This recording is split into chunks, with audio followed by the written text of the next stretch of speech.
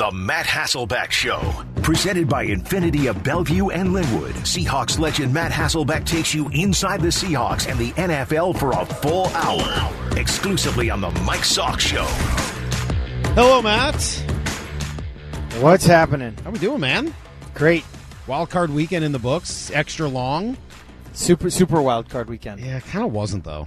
It was kind of a lame wild card weekend, I gotta say. A lot of blowouts, yeah. I mean, 4 out of 6 blowouts, and even the other 2. I mean, they were good games. They weren't great games. I mean, the end of the Dallas game was fun, but it was just maybe you think that's just A, having the number 7 seeds, and B, making the number 2s play on that weekend? Probably a little bit of that. There's some good teams out there too, though. I mean, there's some teams with hot quarterbacks right now. There's some teams that have found their way running the ball, and then there's some teams that, like you said, they're not great teams. Did they really have a chance to hoist to Lombardi? Probably not. But I appreciated how much football there was, and I enjoyed it. Who did you think was the best team you saw this weekend? I mean, the Buffalo Bills did things that were just wild. I mean, I'm blanking on the stats because I've moved on to new stats, but it was something like no punts, no field goals, no turnovers for their offense. No punts, no field goals, no turnovers, no sacks. I mean, this is against Bill Belichick and the Patriots. They scored like 7 touchdowns in a row. I mean, how would you like to be their punter? You don't get to punt. And you don't even get to go out and hold for field goals. I mean, it was like, what a wild day. So do you think that's sustainable for them? Like, is that who? I mean, it's not. They're not going to do that every time, obviously. But is their offense that good all of a sudden? Did they just get everything clicking at the right moment? What do you make of that? I think there's a common denominator for most of the teams still left in the playoffs, and that's like MVP quarterback play. Mm-hmm. I mean, pretty much it's MVP quarterback play, and then the exceptions to that might be some teams that just have an outstanding run game and a good defense. Like the 49ers would be an example. They're not getting MVP quarterback play, but they're just running the heck out of the ball, and they're playing good defense. Tennessee, about to be one of those teams that's running the heck out of the ball, playing good defense. The Rams, I don't really know what category you'd put them into, but Cam Akers coming back and OBJ showing up and Matthew Stafford kind of getting hot. Those are like those are the outliers. But other than that, you got Joe Burrow in Cincinnati, who is balling, breaking all kinds of records. You got an MVP quarterback in Aaron Rodgers in Green Bay. You got an MVP quarterback in Tampa Bay and Tom Brady. And then you got Mahomes and Josh Allen, who, I mean, they're as good as there ever was. So, like, I think that's kind of the common denominators of who's left. All right, we're going to talk a little bit more about the NFL in general as we get into some rapid fire here in a little bit. But let's start here in Seattle, because we've had some moves here now in the last day or two after the big meeting. Pete's still here. That wasn't a huge surprise. And John's still here. There didn't seem to be too much news coming out of it. But Ken Norton Jr. let go yesterday, the defensive coordinator. You were around Pete. How hard do you think that was for him, just as loyal as he is? Yeah, I think it's the hardest thing in coaching, letting go of coaches. And, I was there with Kenny Norton. He was there. They came in together from USC and have a history long before that. And I'm sure it was very difficult, but it's a little, and I loved Ken Norton. I loved playing there with him. He brought great energy to our team, to our pregame, had great insights, and he's got a bunch of Super Bowl rings. But I think, some of it is just putting the pieces together on your coaching staff that matches your personnel and what you're going to be and how you're going to do it, and whether that's just being a little bit more aggressive, playing a little bit more man, a little less zone. Like, those are the things that you got to look at. Are we going to be a team that's primarily a base defense team, meaning 3 linebackers on the field at the time? Or are we going to be more nickel, meaning 5 DBs on the field? Some teams are playing a lot of dime right now, which is 6 DBs on the field. Figuring out how that philosophy works together with your personnel, and then also what you're trying to be on offense, and then also who's in your division. Those are some of the tough decisions that need to be made. And, and quite honestly, like that's what you do in an off-season review. How can we get a lot better, and how can we fix what needs to be fixed? Yeah, it's interesting. We were just talking to Tyler Columbus, I don't know, about a half hour ago. You didn't play with him, did you? Did he come out? I did, yeah. Oh, you did play he with him. He was way more downfield than I was on the Marshawn Lynch Beastquake run. And I'm not even sure what position he was playing at the time. I think he's a tackle by, size and stature, but he might have been playing guard for us. I'm not sure. Well, so we were talking to him and trying to figure out, he's doing some radio in Denver at our sister station there, and trying to figure out what Pete's trying to do and where he wants to go next. Not so much just the specific names, although he was talking to us about Ed Donatel, because that's one that's come up. But also just sort of what Pete's looking to do. And his opinion after being around Pete a little bit is that Pete won't want to go with something new, won't want to go with somebody from a new system or somebody who wants to challenge him, that he's looking for somebody to communicate better the same system that Pete has always used. Is that the same sense you would get, or do you think there's some realistic opportunity here to do things a little bit differently? Yeah, I don't think Pete would put himself in a box like that. I mean, the name Ed Donatel is exactly the type of person that I would be thinking of. A time-tested, been there, done it, technician, teacher, has a long history in this league. I mean, in fact, he was the defensive coordinator for the Green Bay Packers on my infamous interception to Al Harris in that wild card game. And a quick story on that. I believe it was like 3rd and 8 or something like that. And they show this blitz. It's an all-out blitz. He's a very aggressive play caller. You've seen what they did with Vic Fangio, same kind of stuff in Denver, but very aggressive. So it's going to be an all-out cover zero blitz. I see it. I start to audible. They call timeout, okay? They call timeout. They huddle up on the sidelines. We huddle up on the sidelines. They say, hey, listen, this is Ed Donatel now. Hey, if it's all-out blitz, he's going to audible to hitches or whatever. They're going to audible three-step game. Go ahead and, fire your gun, make a play. And we're over there on our sideline saying, hey, if they audible to cover zero, let's go to our three-step. That's what we do.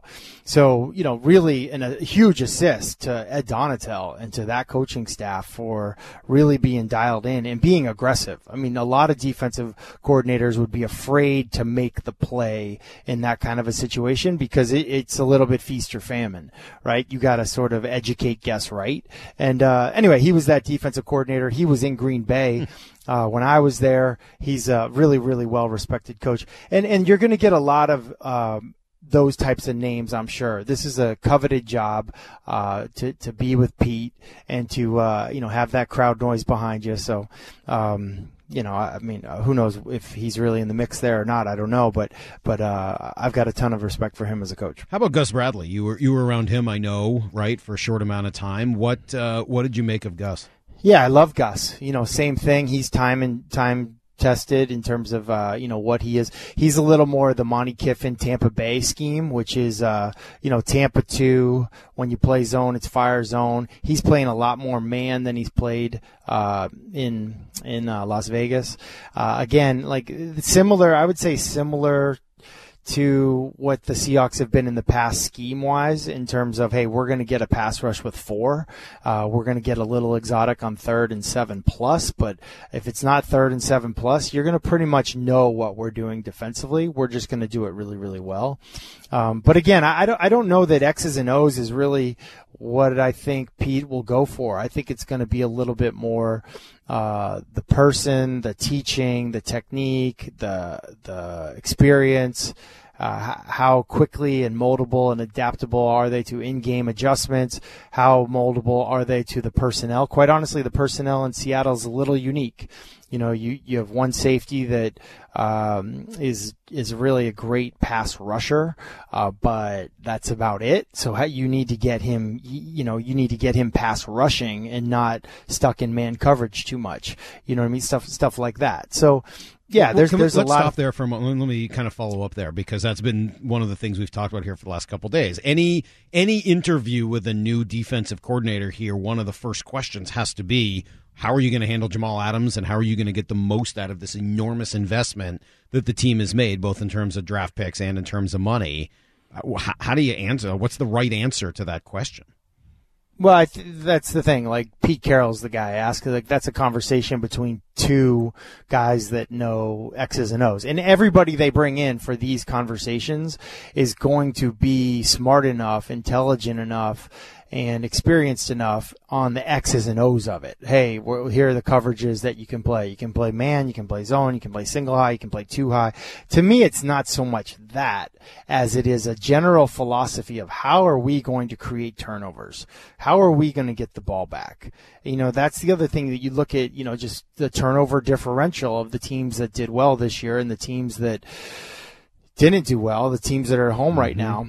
It's obviously protecting the football. Yeah, obviously. That's part of it. Well, guess what? It's a team sport. And so, going right with like protecting the football is like, hey, defense, you're allowed to go get turnovers. You're allowed to go create them yourself. And the best defenses, you saw it in Dallas this year with Dan Quinn.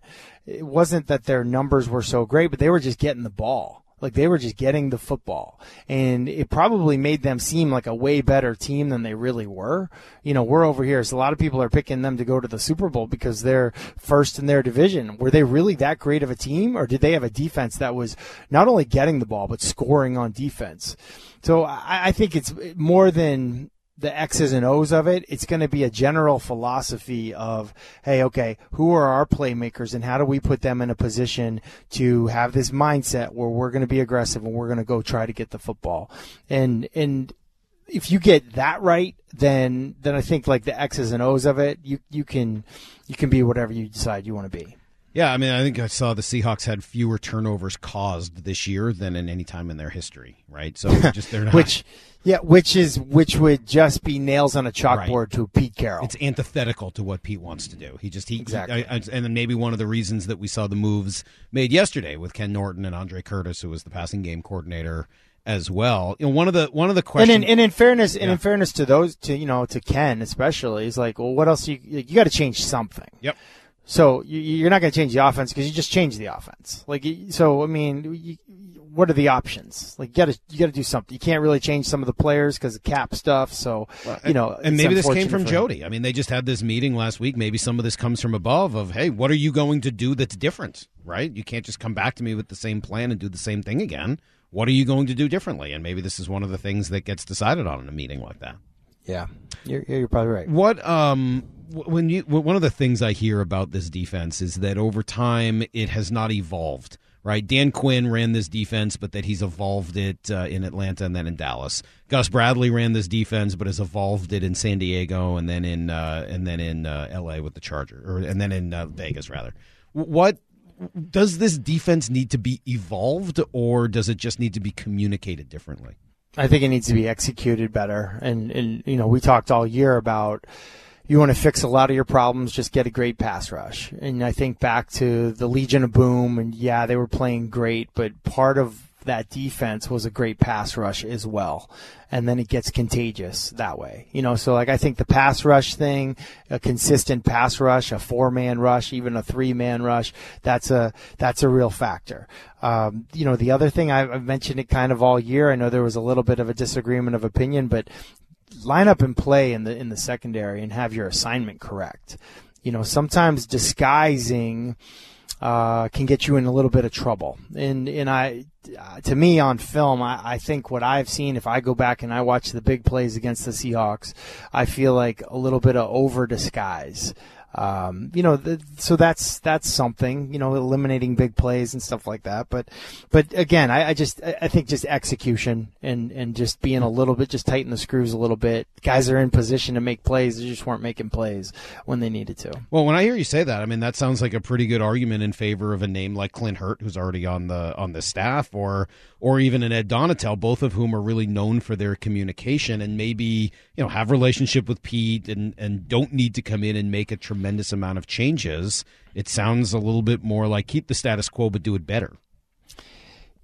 There's just something awesome. There's just something awesome for a player, and I don't know what it was like this year, so I can't speak to that. But there's just something awesome for a player to be coached hard and to really feel like looking, from the beginning of the year to the end of the year and saying to yourself, like, wow, it wasn't always easy and it wasn't always fun, but like I got so much better as a player this year, and we got so much better as a unit this year. And so whoever can whatever group of people or whoever can take this unit to that level where guys are having the best years of their career. Young players are now not playing like young players. They're playing like savvy vets. That's kind of what you're looking for as a player. I love that. And that's how I felt when I was a kid. I mean, just basketball coaches in high school or whatever. Like, I loved being coached like that. When I talk to Brock about what he sees in the college football world, et cetera, everything I hear from him especially is the opposite, that you can't do that the same way anymore, that maybe, our generation loved that, but that the next generation of players maybe doesn't want that the same way. There's certain coaches and coaching staff that have a culture and a DNA that their resume allows them to still do that. Mm-hmm. I think of the Patriots, and no one questions anything Bill Belichick says in that building. No one questions Andy Reid. I don't think anyone's gonna question Pete Carroll in Seattle. No one's questioning Mike Vrabel. Mike Vrabel's got the most old school football practices you've ever seen in your life. He's got coaches out there with bags doing forearm shivers on Derrick Henry. He's got the GM out there with boxing gloves on, punching A.J. Brown as he's walking through like ladder drills and like literally just trying to get the ball out. I mean, there's culture and DNA, and it's just like, hey, this is how we do things. We're not here to coddle you here. We're not here to coddle you. We're here to hoist something. And if you want to hoist something, and that's a Lombardi, here's our vision to how to get it done. And I think that's completely doable in the NFL. College might be a little different because of the transfer portal and mommy and daddy and all that stuff. That's completely, I think guys buy into that in the NFL if you've got a leader who's setting that culture everywhere in the building. Yeah. Let me turn to the offensive side of the ball, and as we talk to Matt Hasselbeck, as we do Wednesdays here at 9:00, good hour with Matt and the Matt Hasselbeck Show. We were talking to Albert Breer yesterday, and he mentioned something that I've heard him say before. Essentially, it's I'll just play it 10 seconds here, but it's the very last thing he says that I think is interesting. I think the hedging from Russ's camp is not a great sign. Now, we'll see if they can work something out, but, there's been an acknowledgement for a while that this could be the last contract he'll do with the team. An acknowledgement that could be the last contract he would do with the team. If that's the case, you're looking at 2 more years with Russ. The reason I bring it up is to ask the question, can you win a Super Bowl with this roster, et cetera, within the next 2 years? Because the answer to that question probably dictates a lot of what else you do this offseason. I think there's a real danger in looking at like the next 2 years, or I want to win 3 more Super Bowls. Like there's a danger in that. Like there's a saying, be where your feet are. Like the biggest game is the next game. Like those are cliches, but I just think that's the best way to approach everything. I was with the Colts at the end of my career, and one of the things that they said there that really bothered me was like, oh, we're going to win multiple championships with Andrew Luck. It's like, let's get one. Let's get one. It's the reason at halftime when you're down 14-0, a lot of great coaches, I've heard them say in the locker room, hey, there's no such thing as a 14-point touchdown. Okay, let's not talk about how we're going to get our next 2 touchdowns. Let's talk about how we're going to get a touchdown. And that starts with a first down, and that starts with a positive play. So I don't know. I'm maybe I'm old school that way, but well, I don't think so. I think what you say makes a lot of sense. But while thinking that, don't you somebody also have to be looking at it realistically and saying, all right, if we don't think Russ is going to be back after 2 more years, and if we don't think that we've got the horses to turn into a Super Bowl team in that time, do you start thinking about a deal in order to get to the Super Bowl the soonest, which is, as far as I know, the goal of every team, right? What's the quickest path to get to a Super Bowl? This team is this team has the talent in my mind. I mean, think about it, right? If Tennessee makes the Super Bowl this year, we'd be like, oh, okay, right. 49ers could beat anybody. If they go and beat Green Bay this year, it'd be like, yeah, okay, the 49ers, the Green Bay can't beat the 49ers. Like, I get it. Well, the Seahawks, this sort of bad version of the Seahawks this year that won 7 games, 2 of those were against the 49ers, right? And Tennessee, they really should have won that game. Just do your job on defense and don't give up a 70-yard run, and the game's yours. They can beat anybody. They just have to play better with the players that they have. Sure, will they improve talent? Will they maybe tighten the screws a little bit on technique. Yeah, but this idea that you would like start, I don't know, rebuilding or something like that, like that seems like foolishness. Good. Then I think that's really instructive. I by the way, I think I tend to agree with you. I don't think they're that far away, despite kind of a rough year record wise this year. If that's the case, you kind of have this window here. While not only Russ is here, but he's in the prime of his career. Would it cause you to maybe go a little bit more all in on trying to bring some bigger names, free agents? You mentioned the pass rush. Chandler Jones, a real possibility this offseason if you're the Seahawks? I mean, you're definitely looking for somebody that can rush the passer situationally in a very, very consistent manner. But for me, like, I think I would start with how do we take the guys on our team currently and how do we help them play better, the better version of themselves. Obviously I love Russ, but I don't think he had a great year personally. I mentioned it earlier, like this was a 7-10 team. If he just plays to his potential, it's a 10-7 team right there with adding no people. And I could say the same thing for other people on that team. So just focus on that real quick.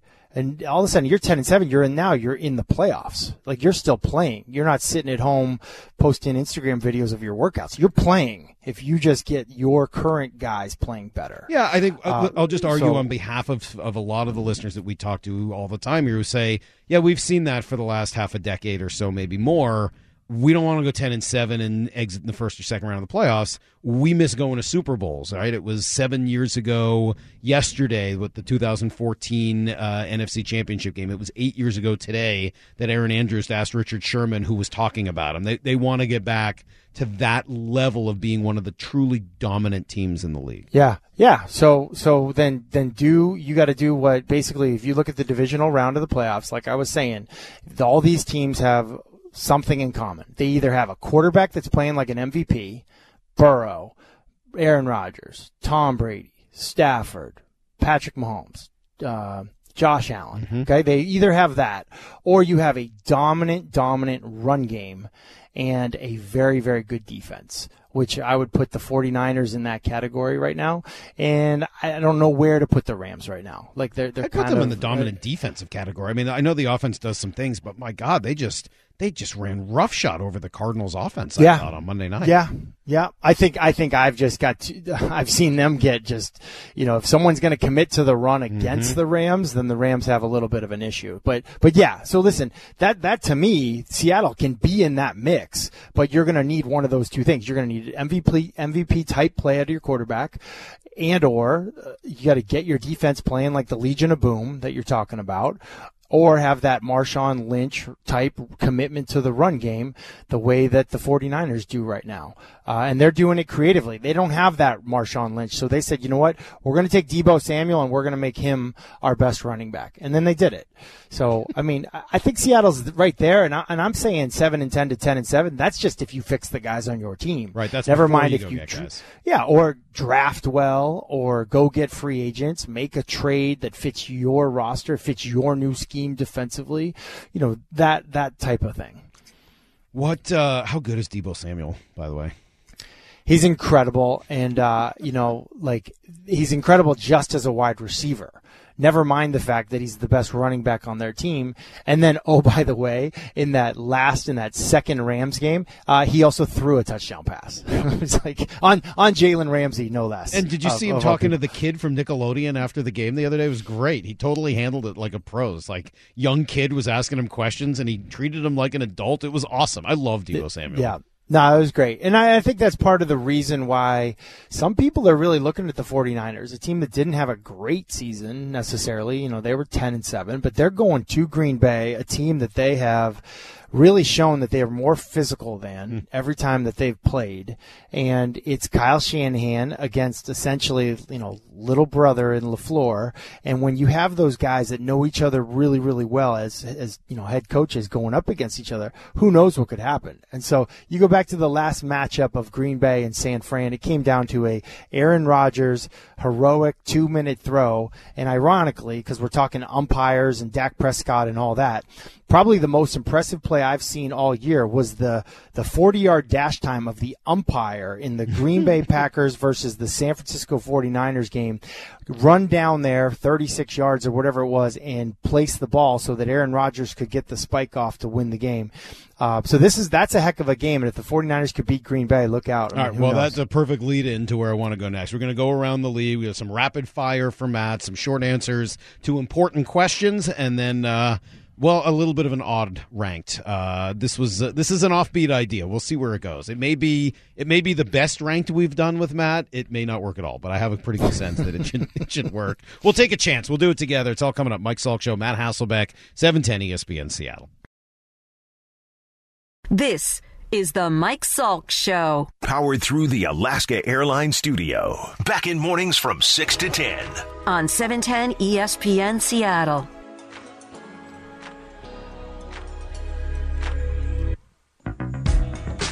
Yeah, Matt Hasselbeck Show every Wednesday from 9 to 10 here on 710 ESPN Seattle. Glad to have Matt with us for it.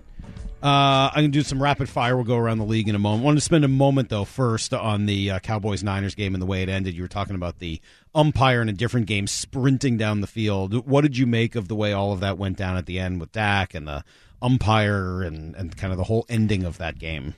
Yeah, poor execution. I actually don't hate the play call. You heard Tony Romo even at the time say, "Hey, no, this can work. This is a good idea." They practice it, but they just did it very poorly. Number one, you got to get that ball to the umpire. Now, the umpire for me is not completely innocent of guilt here because he did a poor job. The way that those guys are trained, it's not even important like 1 yard forward or 1 yard back. You just have to touch the football and let them spike it. So he didn't do a great job, but Dak Prescott, shockingly to me, I thought he'd be more prepared and ready for that. That was on him, and now he's just going to have to sit in that all off season and wonder what if, because they couldn't execute. So you think it's that you like the idea of, a run to the, let's call it the 30 or so, and then taking one shot from the 30 versus maybe 2 or even 3 shots from where you were at the 40? No, I don't like the idea of the run, but a quicker pass. Yeah, I'm okay with going to the middle. And the reason I say that is I've tried to complete passes on that sideline defense. It's near impossible in that situation. And the idea of like throwing Hail Mary after Hail Mary kind of deal, like the only thing I'll say is that I have not heard anyone say those wide receivers are gassed. Like it's hard. Like those guys just went down the field in the 2-minute situation. So to ask them to go run a Hail Mary, jog back, and then run a Hail Mary again, and these are the same guys that had previously been on the 4 or 5 plays before that. Yeah, it's I just don't know how realistic it is because your best players might tap out. They're not cross country runners. They're sprinters, and it's tough. It's tough to run that many plays in a row, especially deep balls. All right, good stuff. Let's do a little rapid fire and wild card weekend, and as we look around the NFL, here we go. Some quick fire questions for you, Matt. Will Cliff Kingsbury keep his job after what happened in Arizona or against Arizona or for Arizona against the Rams the other night? Yeah, he'll keep his job, and he has to get that quarterback, very talented quarterback. He's got to get him to play better and more consistent. Every year, his team has ended their season poorly. This year was 5 out of 6 that they lost. Mm-hmm.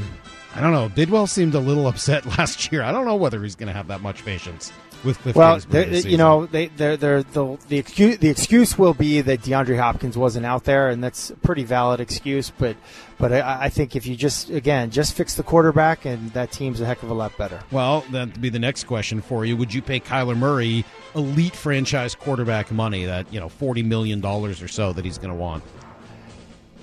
Possibly. Because he's got all the stuff you cannot coach, but the stuff that you can coach with the fundamentals, the bad body language, like so early in a game, like you got to coach that out of him. But he's got the other stuff, like that is just you're not going to find it anywhere. And I would find a way to just get the best out of him. I think. Can he be accurate enough to be one of the best?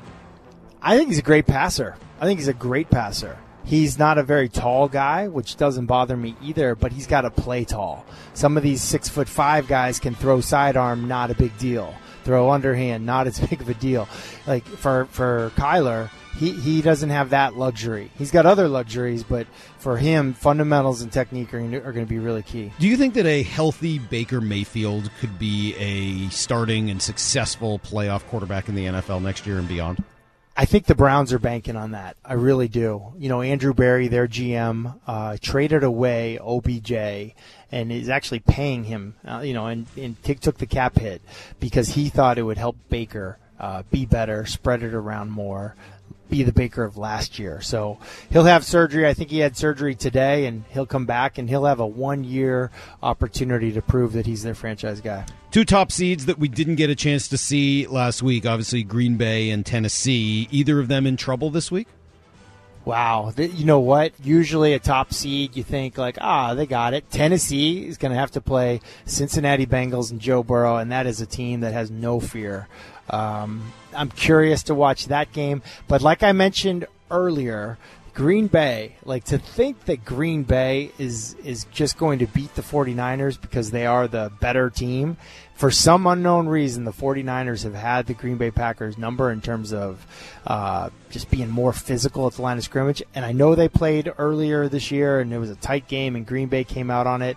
But again, I'm going back to that umpire. Without that umpire, who was a Division I defensive back going through heroics, 49ers got a win against Green Bay, and they weren't even playing well at the time. So I wouldn't be shocked to see an upset in Lambeau. Any of the teams that you saw this past weekend surprise you, either because they played better or worse than you thought they would? The Rams are coming on. I think with Cam Akers. I think my knock on the Rams would have been they don't really commit to the run. Their offensive line is weak. They give up a lot of sacks. But if they're going to commit to the run and have Matthew Stafford play under center more, then you're going to see the Matthew Stafford that we saw at the beginning of the year, and you're not going to see the Matthew Stafford that we saw in Detroit, where he just heaves it up and throws it up for a Calvin Johnson-type guy like he did with OBJ. You saw him lose that 49ers game. If Matthew Stafford can play more the Sean McVay style and they can run the ball with Cam Akers, watch out for the Rams in an upset against the Tampa Bay Bucs. It's not a wild card weekend conversation, but it's one we just had with John Clayton before you came on, so I'll throw it at you. Rank these 3 wide receivers who are all up for the Hall of Fame this year. Torrey Holt, Andre Johnson, Reggie Wayne. Well, all good guys. I've played in a game with all of them. Torrey Holt's got to be the guy for me. Andre Johnson, great player as well. And I would probably put Reggie third, although Reggie would hate me for that. But, I think Torrey Holt, he was just when we were in Seattle, we were playing the greatest show on turf. All week long, I would hear the defensive coordinators, we got to stop 81. We got to stop 81. We're going to roll the coverage. We're going to do this. We're going to do that. And sure enough, we get to the game, and we could not stop 81. So all those guys are great receivers, no doubt. Was he a better receiver than Isaac Bruce? Just different, I would say. That's the thing that'll probably be a knock on all these guys. Someone will knock Reggie Wayne because he played with Marvin Harrison. Mm-hmm. Someone will knock Torrey Holt because he played with Isaac Bruce and those guys. I don't know who Andre Johnson got to play with. He was that single receiver, probably didn't have the quarterbacks that the other guys had, and probably didn't have the teammates that the other guys had. But I played with Andre, and I played with him at the end of his career, and he caught 2 touchdown passes for me in a Thursday night game when everyone said he was washed up, and he was certainly not washed up. He was a great player. That's awesome. All right, quickly, best defensive line that you watched left in the playoffs? Wow, that's a good one. The one that gets no respect that's really good is Tennessee. Shocking. Everyone's going to talk about Aaron Donald and Von Miller, and they should. But that Tennessee team is a unit where, Harold Landry has 12 sacks. Who? Harold Landry. Who is he? He's a BC guy, but we don't talk about him. Justin Simmons has got a Warren Sapp type problem for teams at defensive tackle. So I just think of the Tennessee Titans. They have 1 Pro Bowler on their entire defense, and it's a safety. And their D-line is really, really impressive. I like Jeffrey Simmons. I think he seems to be one of those game wreckers, man. We were talking about it earlier, how the Seahawks need that. In addition to the pass rush, just that interior defensive tackle who does more than take up space, but actually wrecks and destroys. We had that here with Mebane. We saw it here, I think, with Jaron Reed, and it's kind of been missing for a little while. Yeah, and I would say a common theme with a lot of these teams is really good D-line play, right? Tampa, the Rams, Green Bay, etc. Good stuff. All right, that's a little rapid fire with Matt Hasselbeck. That's been fun, kind of as we go through the playoffs here, seeing what Matt thinks on a variety of topics. All right, we will finish it up with a ranking. We're up against it here. We're debating a couple of different ranks. We may go serious, we may go silly. Regardless, it will shine through, and I promise will be the highlight of your day. It'll be next. It is the Matt Hasselbeck Show here on 710 ESPN Seattle. Got a list? Time to put it in order. Fred Dwumfor's house. Top five meals that I have ever had. This is Ranked. To be honest, that list was really biased. Brought to you by Carter Volkswagen. Every morning at 9:45 on the Mike Salk Show. That top 10 list, I'm not buying that. Ranked. All right, let's finish it up with Matt Hasselbeck, as we do every Wednesday from 9 to 10. And at the end, of course, we rank things. So you guys meet in, New York to do the show, right, Matt? Yeah, we always were at ESPN headquarters in Bristol, Connecticut, right. But COVID came and we did the show in New York City on a roof of a building last year, and then all the ESPN execs were like, hey, we like you guys in New York. This is great. Let's go back to New York. So we're in New York all the time now. All right, so now you're in New York, and you guys want to make sure you're sort of sampling the best foods of the place. We spent some time last week talking through donuts and some donut etiquette and the best food to have at a meeting. So it's sort of the same thing. What are the best foods you guys have brought in to eat as a group ranked? Yeah, so we've got between Teddy Bruschi and Samantha Ponder, foodies extraordinaire. So we bring in all the best New York City stuff, and I'll kind of rank the best desserts that we've had. How did Teddy Bruschi become a New York City foodie? That just doesn't quite that doesn't make sense. He's the Arizona defensive end who becomes a tough guy middle linebacker. And now he's a New York City foodie. Yeah, once he shaved the mullet that he had at Arizona, that Pac-12 I remember mullet, it. Yeah. Now he's, he runs marathons and eats whatever he wants. So, yeah, all right. So I'm going to kick it off. Every single Sunday morning, we go to Cicicella Patisserie, and we get these chocolate croissants. We get this other almond croissant. It's called the Big Nasty. It's actually like a dessert for breakfast that everybody has, but it's a mainstay. It's a go-to. It's really, croissants are kind of as good as they come. They're just a little messy, so you have them all over your face for television. But other than that, they're excellent. How many of those does Rex eat? Rex has one Big Nasty, but he waits till after the show to have it. So it doesn't get all over him. I was going chocolate croissant. Teddy's a big almond croissant guy, but this is one of our favorite spots. All right, that's number 5 in New York City. All right, yeah, number 4. That's a number 5 dessert. Number 4. Number 4. This is a dessert, a cake we tried to get for Sam Ponder's birthday, but they were closed. It's from Le Chalet. It's the Le Chalet cake. It's a cheesecake. And it's like the restaurant in the Saks Fifth Avenue in New York City, but I've been told it's like a must-go-to. We don't get to go to any of these places. They kind of would just order them to us. But when you go in there, you're like, I just want that famous cheesecake. And they're like, yep, got it, the famous one. So if you like cheesecake, this is supposedly one of the best cheesecakes you can find in all of New York City. Cheesecake is... I came late to life on cheesecake, or came late in life to cheesecake. Hated it when I was younger.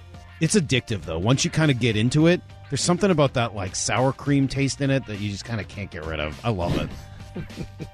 Very good. All right, sticking with cakes. Listen, we couldn't get that. You're an embarrassment. Let's move well, along. no, I'm just, there's probably a show on after Fat this. guy, let's go. Come on. Try to keep it moving. Well, Salk's on a diet right now, so this is absolutely Oh, crushing he's on the juice him. cleanse. Yes. He's on the juice cleanse. Yeah. That's right. Okay, well, let's talk more about dessert then. All right, so there's this place called Milk Bar. They're famous for cookies and stuff like that, but they have a birthday cake, and we did use this birthday cake for someone's birthday this year. And the Milk Bar cake, I actually started a diet right at the time we did this, so I didn't really get to try it, but I'm just going by the sounds and the oohs and the ahs and the group.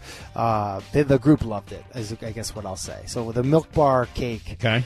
probably on the list of. I think there's one in Vegas. I know there's a store here in Boston. They're kind of, you can order it online. It's a. You've gotten really fancy in your old age. I kind of imagine you more as a Fudgy the Whale, Cookie Puss, Carvel kind of guy. But now you're talking about Les Patisserie or whatever. I'm surprised by this. Hey, it's Teddy. It's Teddy Bruschi. Okay, like I told you, once he got rid of the mullet, he softened up a little bit. All right, we got 2 to go. Number 2. Number 2. Okay, this is a cheesecake that we have every single Sunday right after the show. They're little mini cheesecakes from this place called Ellie's, and the best one by far is the pineapple cheesecake. I mean, there's like a blackberry, there's the traditional, but this little pineapple cheesecake, trust me, if you haven't had it, you're missing out. I could get into pineapple. Really I could do that. I could try pineapple cheesecake. And the whole thing is it's kind of mini, you know what I mean? So you're like, I'm not really going to have dessert, but it's so small. It's like 3 bites, maybe 4, like tiny bites. It's pretty good. I'm looking up all these as he's saying them. And how do they look? Pretty good? Yeah. All right, number 1, Matt, the number 1 dessert. Number 1, it's not even close for me. It's from the Levain Bakery. And they've got amazing options. But I'm going to tell you the best thing at the Levain Bakery. It's this chocolate cookie with peanut butter inside of it, and it's like I can't even tell you. Like, it's actually hard to have one cookie like just by itself. It's a pretty big cookie, but if you have it like with a coffee or something like that, it's you can't finish a cookie. It's so good. You play professional football for a living. You can't finish a cookie. Dude, I could finish like a sleeve of Oreos, okay? Like, okay. I'm not saying I can't do cookies. Well, it kind of sounds like maybe you can. I don't know. Just try to have one. When you're done with your juice cleanse, all that. That'll be like whatever. In 3 days. I can only last on these things for a limited amount of time. Hey, just trust me. The Levain Bakery, the chocolate peanut butter. And there's other choices. Like, I'm looking at chocolate chip walnut. Yeah, they're really good. If Teddy and I had a 4.5-hour train ride from, like, say, Boston from New York City back to Boston, we could probably get through maybe 2 cookies, maybe 3 cookies. Like, that's how good they are. They're very rich. They're very rich. Yeah, they're good. Well, unfortunately, Matt, this is doing nothing good for your reputation. Everybody who said this is the best show that we've ever had is now saying Matt sounds very out of touch, very elitist. I think I'm out on Matt Hasselbeck now. Well, I mean, what do you want me to say? He used to be a man of the people. Like, now he's out there talking about Le Patisserie. I don't know, Matt. I think you've lost the people. Truthfully, though, like, to get this list, I had to text Teddy Bruschi, and I'm like, yo, what's that Big Nasty called that we have every morning? The Big Nasty. And he's like, Cici c'est la patisserie. Wait, who came up with the Big Nasty nickname for it? Rex Ryan, of course. Oh, it wasn't Rex from 21. Just give me the Big Nasty. Give me the Big Nasty. It's the perfect name for it, too. Matt, good stuff. Enjoy the division round of the playoffs this weekend. Usually the best round, right? You can still get 4 games, but they're 8 really good teams, so this should be a lot of fun this weekend. Hopefully better than last, and we'll talk on Wednesday. Awesome. Saturday, Sunday football. Love it. See you guys. Cool. See you, Matt. There you go. Every Wednesday with Matt Hasselbeck. We'll be here tomorrow morning. We got a lot going on a Thursday. We got Dean Blandino on the show tomorrow at 9 o'clock. That'll be fun. I'm excited to talk to Dean Blandino. Maybe I'll run my proposal by him to change holding to 2 different calls, depending on if it's a running play or not. I don't think I've ever talked to him. I'm sure he'll know. He'll be into it, I'm sure. All right, we got to run. I'm sure he can't wait. I'm sure he's teasing it to his audience today as well. We'll see you guys tomorrow morning, 6 a.m. Goodbye.